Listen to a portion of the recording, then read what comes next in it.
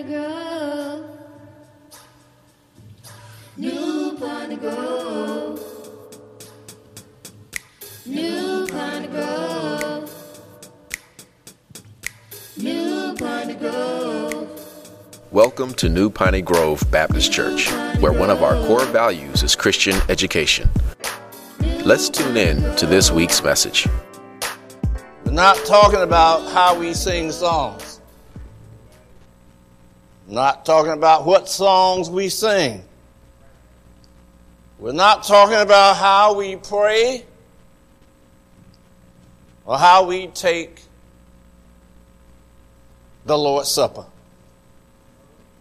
All of these things, as has been so adequately defined in faith development, are preferences. By definition, tradition can be defined as precept and concept transmitted down.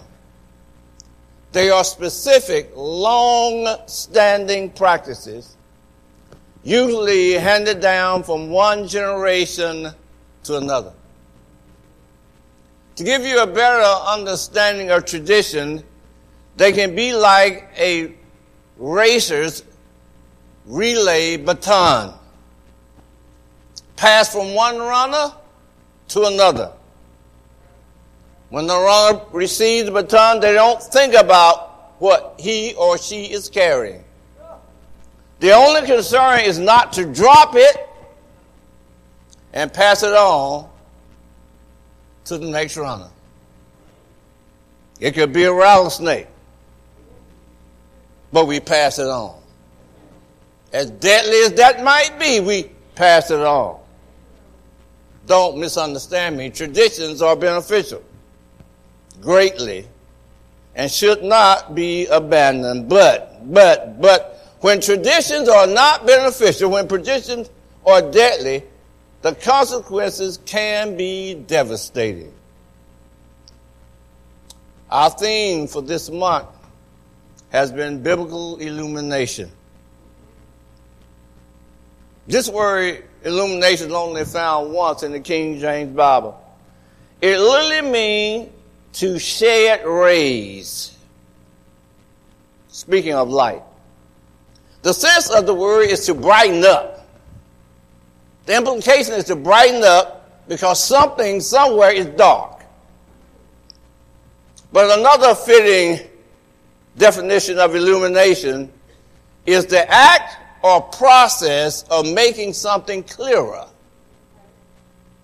It has the idea of revealing that which is unseen and making it known. So for our purpose, illumination can be viewed as giving light for understanding. Light which gives understanding. I wish it was that simple, but there's a problem. There's a great problem.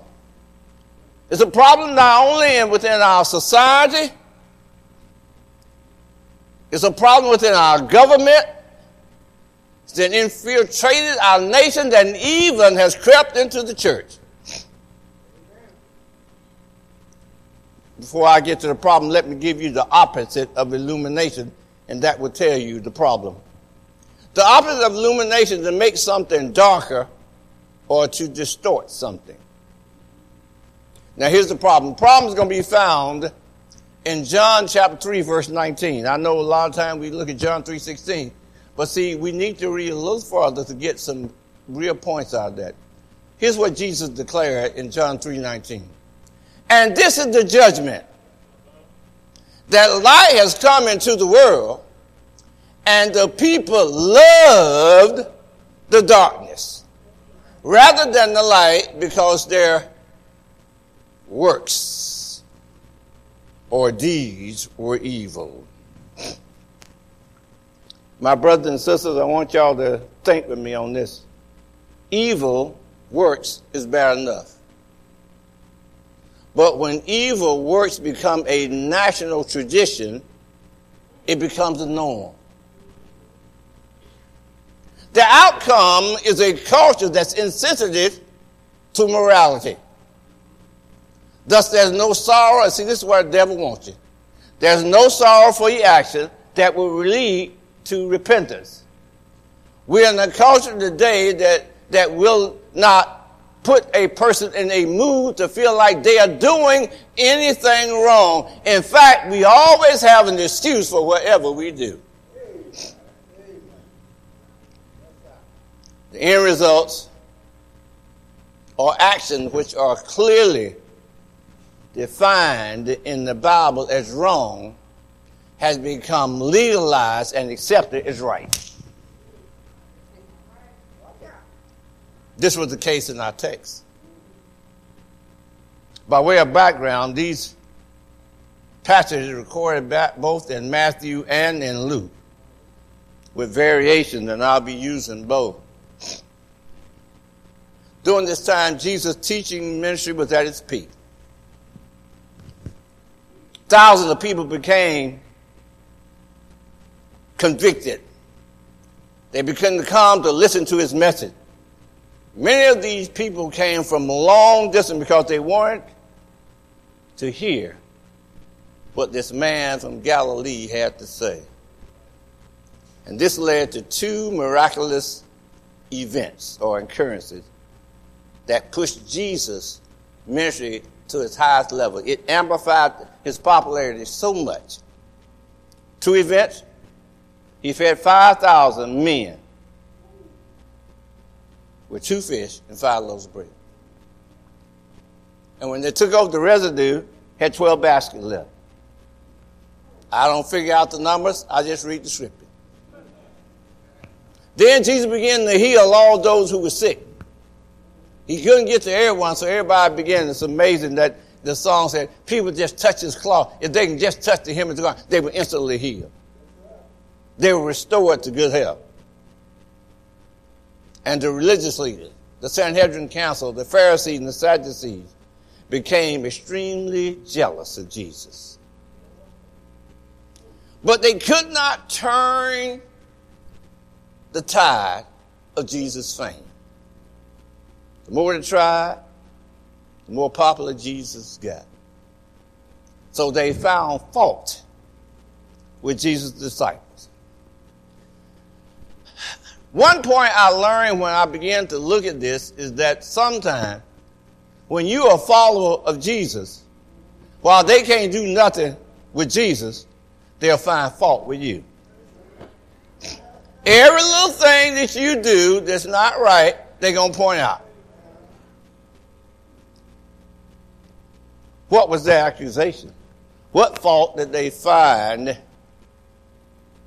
with the Lord's disciple? First, we want to look at Matthew chapter 15, the first 2 verses. Then the Pharisee and scribe came to Jesus from Jerusalem, and said, why do your disciples break the tradition of the elders? For they do not wash their hands when they eat. The problem with Jesus was so serious that they sent a delegation all the way from headquarters,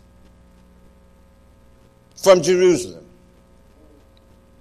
Again, they can't find nothing against Jesus, but when they noticed that Jesus' disciples didn't follow their traditions of ceremonial purification or ceremonial washing, they saw an opportunity now to challenge Jesus. Can I give you a little of the history? Before every meal, strict Jews would ritually wash not only their hands, but from their elbows all the way to the tip of their fingers. And they would wash them twice. One time they would wash them to get what they call the soil defilement off. And then they would rinse again to get the water that had washed the defilement off, because it had become defiled.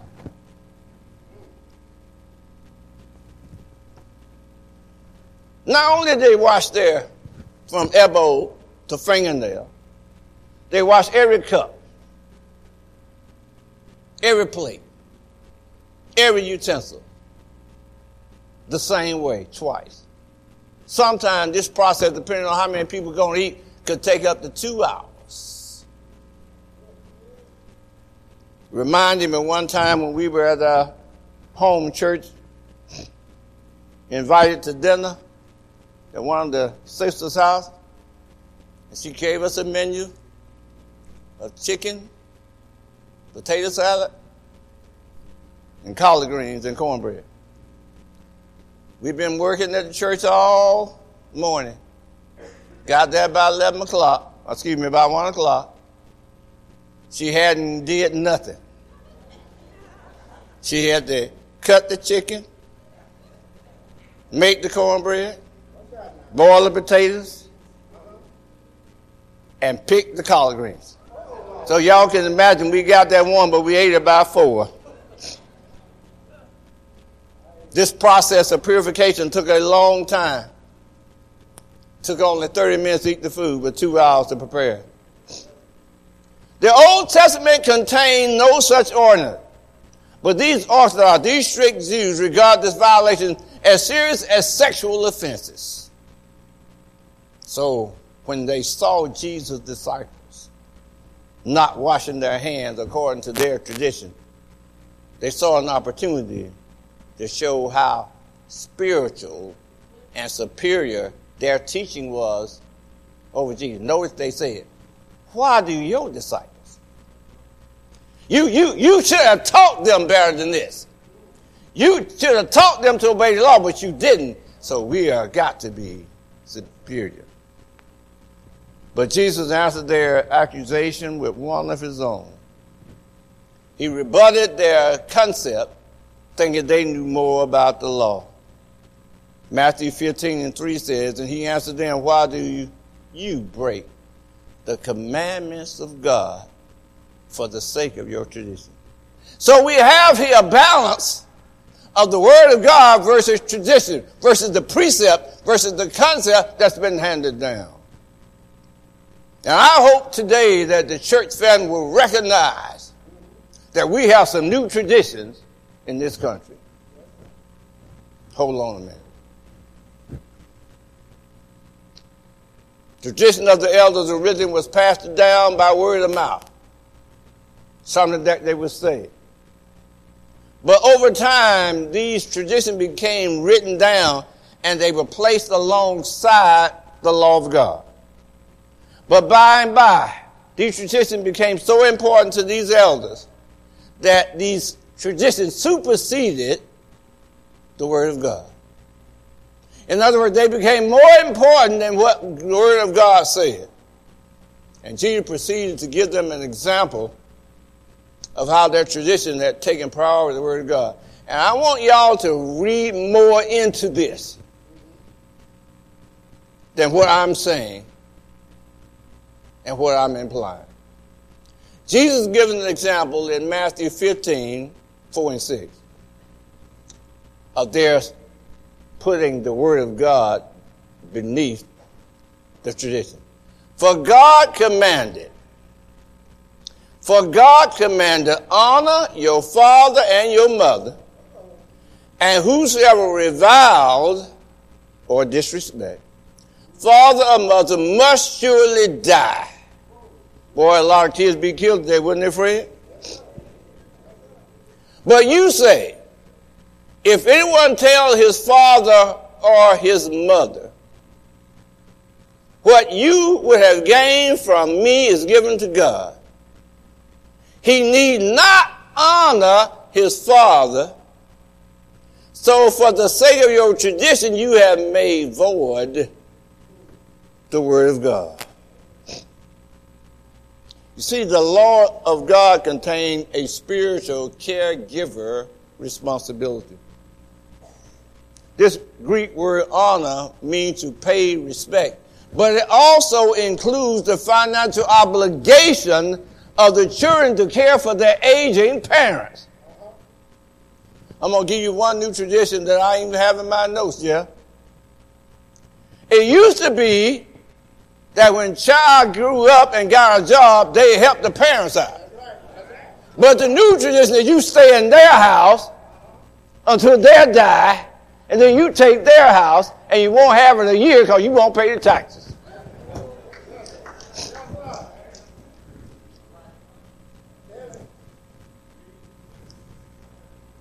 parents' responsibility was being violated by those children who were selfish and unconcerned.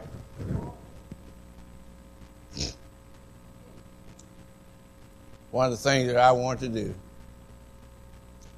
one week when my father messed up the money and I saw my mother struggling was to be in a position where I could take care of my mama. But this new tradition, we want mama to be taken care of so they can take care of us.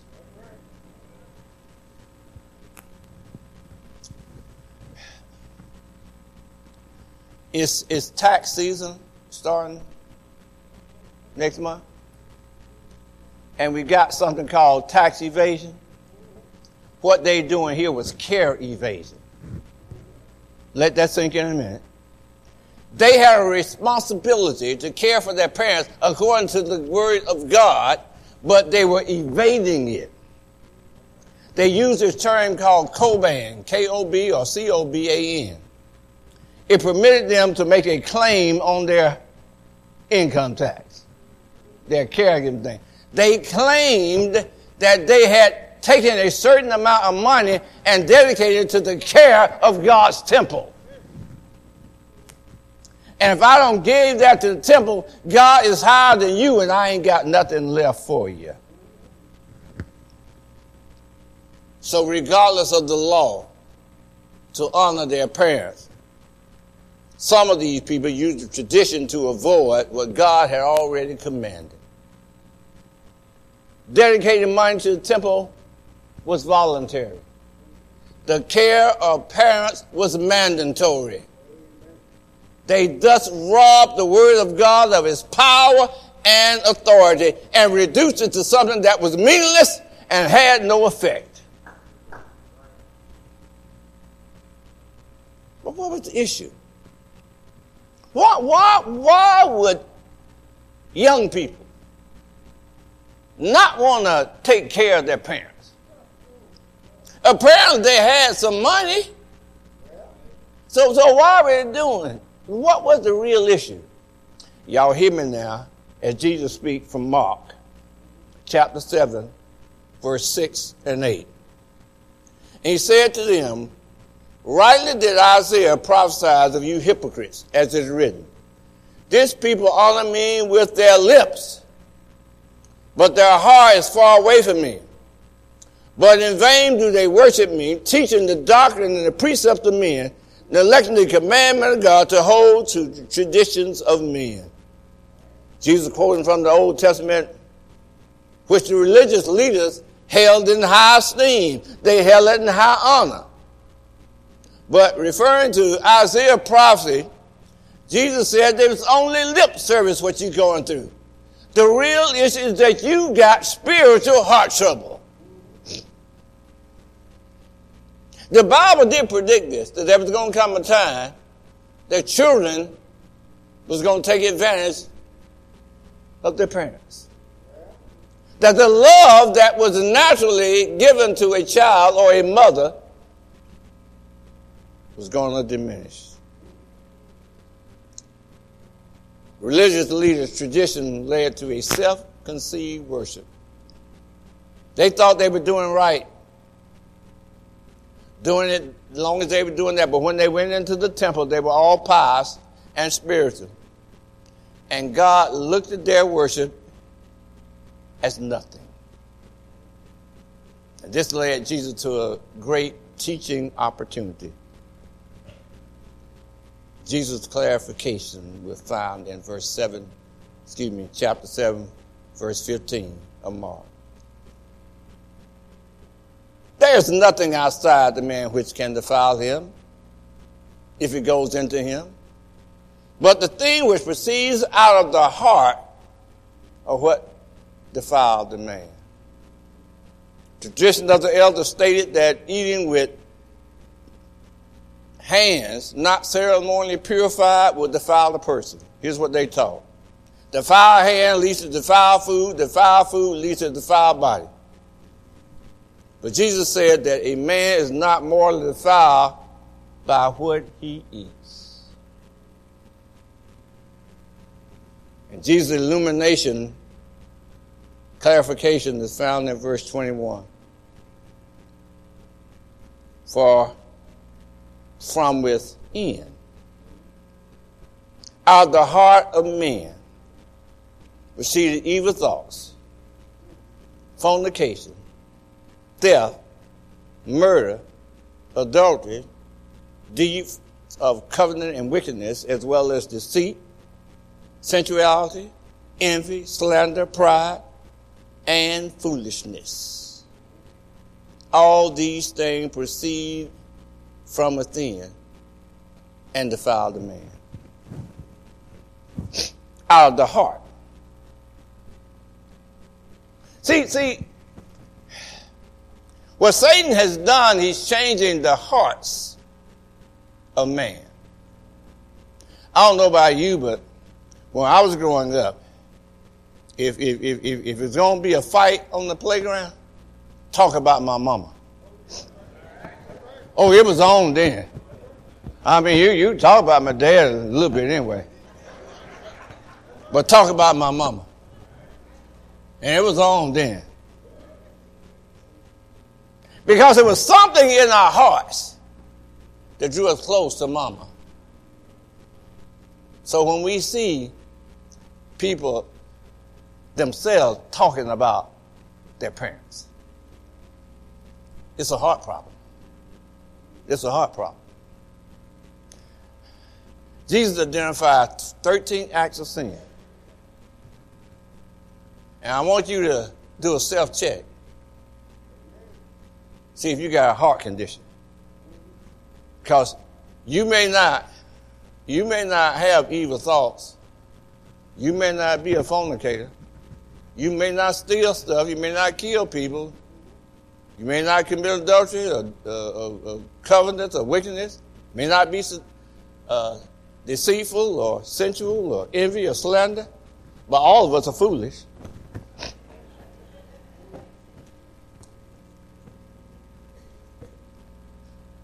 Spiritual heart trouble in Jesus' day led to the tradition of the elders. Nothing has changed in our society today. Every ill within our culture and society today has its root in spiritual heart trouble. For the sake of time, I'm not going to go through all of these things, but I want to identify some heart trouble that has led to new traditions today. And I got 4 areas I want to deal with. The first one is new tradition in religion.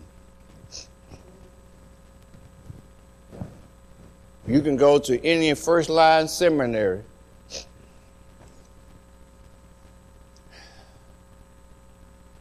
to be taught the Word of God.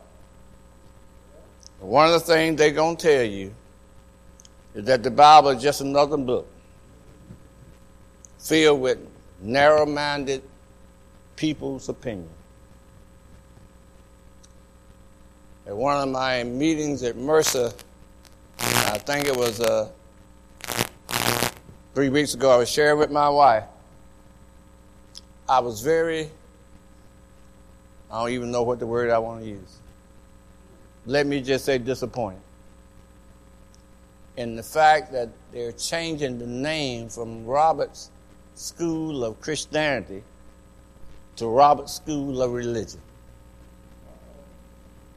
And they then proceeded to introduce their newest faculty member who was not a Christian.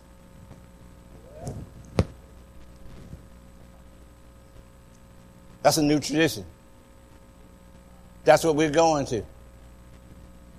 Another new tradition is the religion is for weak-minded people who need a false support system. Now, I'm talking about intelligent, educated people. There's a new group of people called the nuns.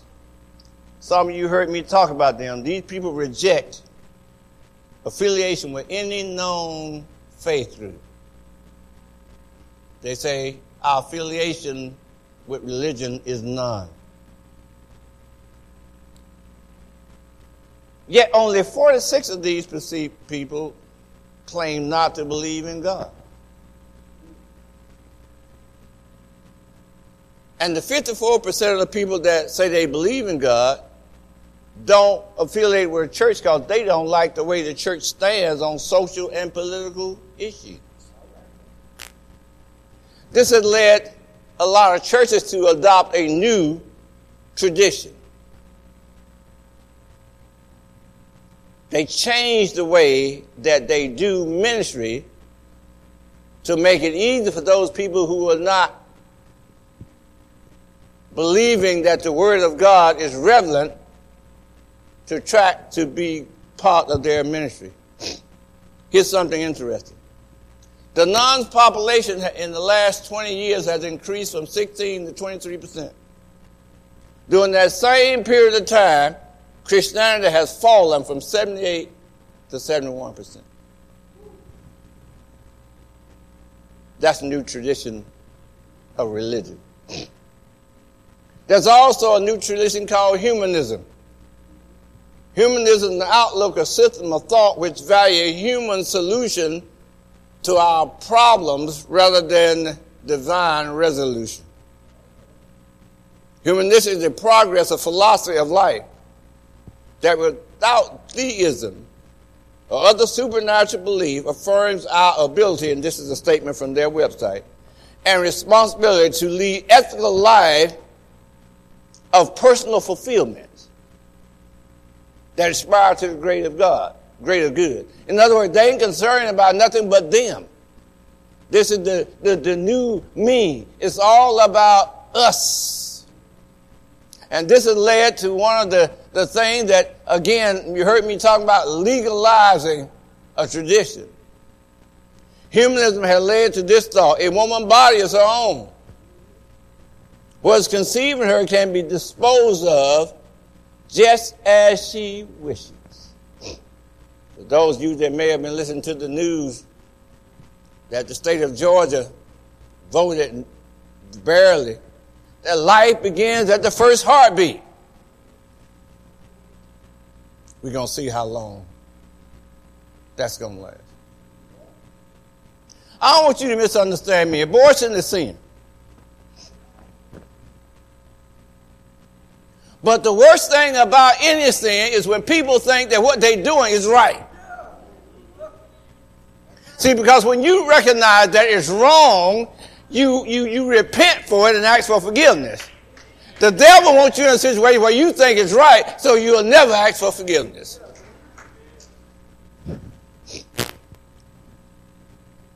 Another point of humanism is right and wrong. Good and evil depends upon the situation and the person involved.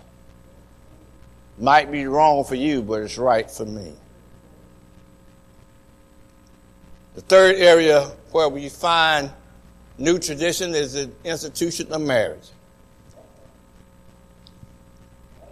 It's being pushed all over TV. All you got to do is look at it.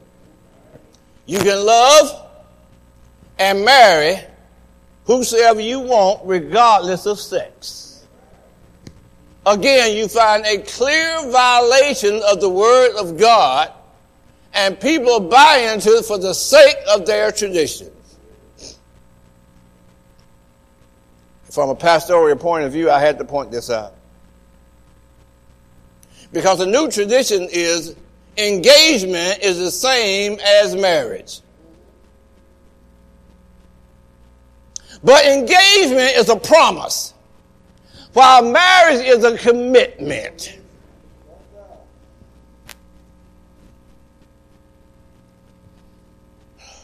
There are also new traditions in our local churches. And we got two extremes. First of all, it's legalism. Legalism. Where you must follow a certain set of rules and regulations to maintain your salvation. You got to wear certain clothes. You can't do this. You can't do that. And the other extreme is cheap grace. You can get saved and do whatever you want to do. You don't have to change.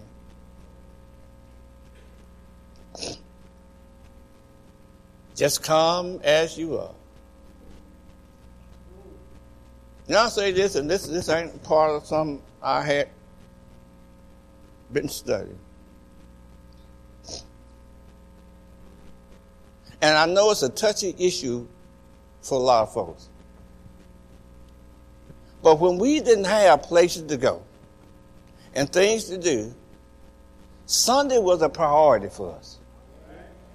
And when Sunday came, we wore our best. I venture to say that 3 weeks from today, when we celebrate Resurrection Sunday, long ago, everybody used to be in church.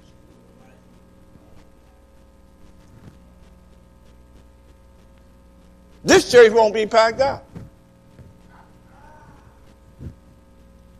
And some people won't see it as significant enough to wear their best. I imagine our Lord and Savior just, people say, He don't care what you wear. Y'all need to read the scripture because it gives an example about a man came to a wedding not dressed.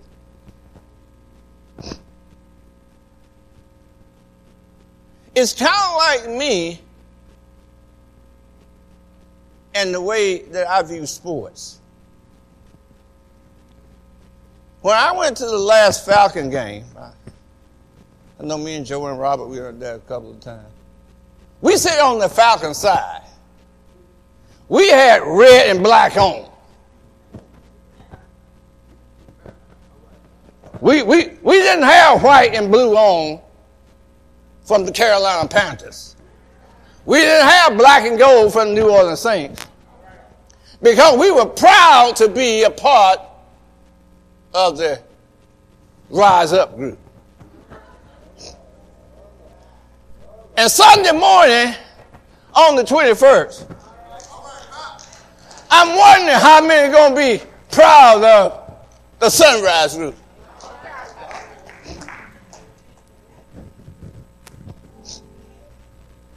Yeah, we can come just as we are. But we are not to remain just as we were. Can I give you an example? Coming to Jesus is like the time when Jesus raised Lazarus from the dead. Jesus raised Lazarus from the dead by saying 2 words. Come forth. But Jesus said something very special after he said, come forth. He said, loose him. You see, when Lazarus came forth, he still had grave clothes on. See, that's bandage that was stuck around, and as his skin began to decay, it stuck to the bandage. So losing him was discomfort and painful. But it was necessary for him to live like a man that was alive. What am I saying? We got a lot of people that have come to Jesus. They come forth, but they ain't loose. Because we have gotten so sensitive to political rightness, we won't tell them, Fred, they need to take on some stuff. We said, just let them be.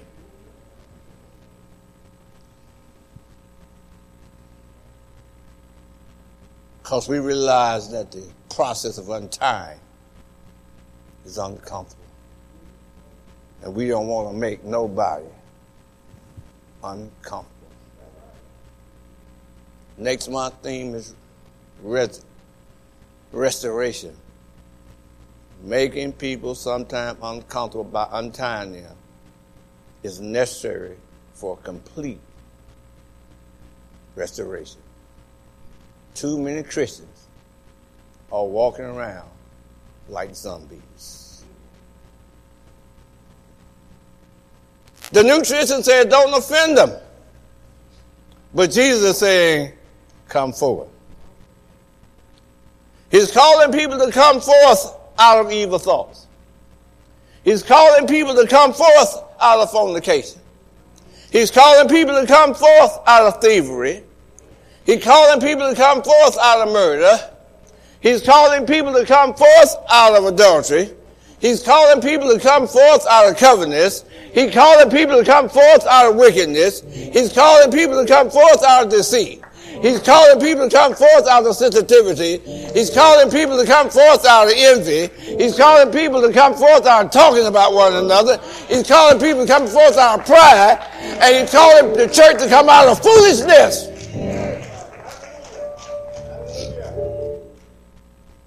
My assignment as pastor is to untie after the Lord has called for. And this is accomplished, Brother Jeff, through the illumination of God's word. You cannot be loose from what binds you till you hear Jesus call your name and say, call forth. And Jesus is calling somebody today. Come forth. Do you hear his voice? In the cellars of your heart, do you hear him calling you? And will you answer today?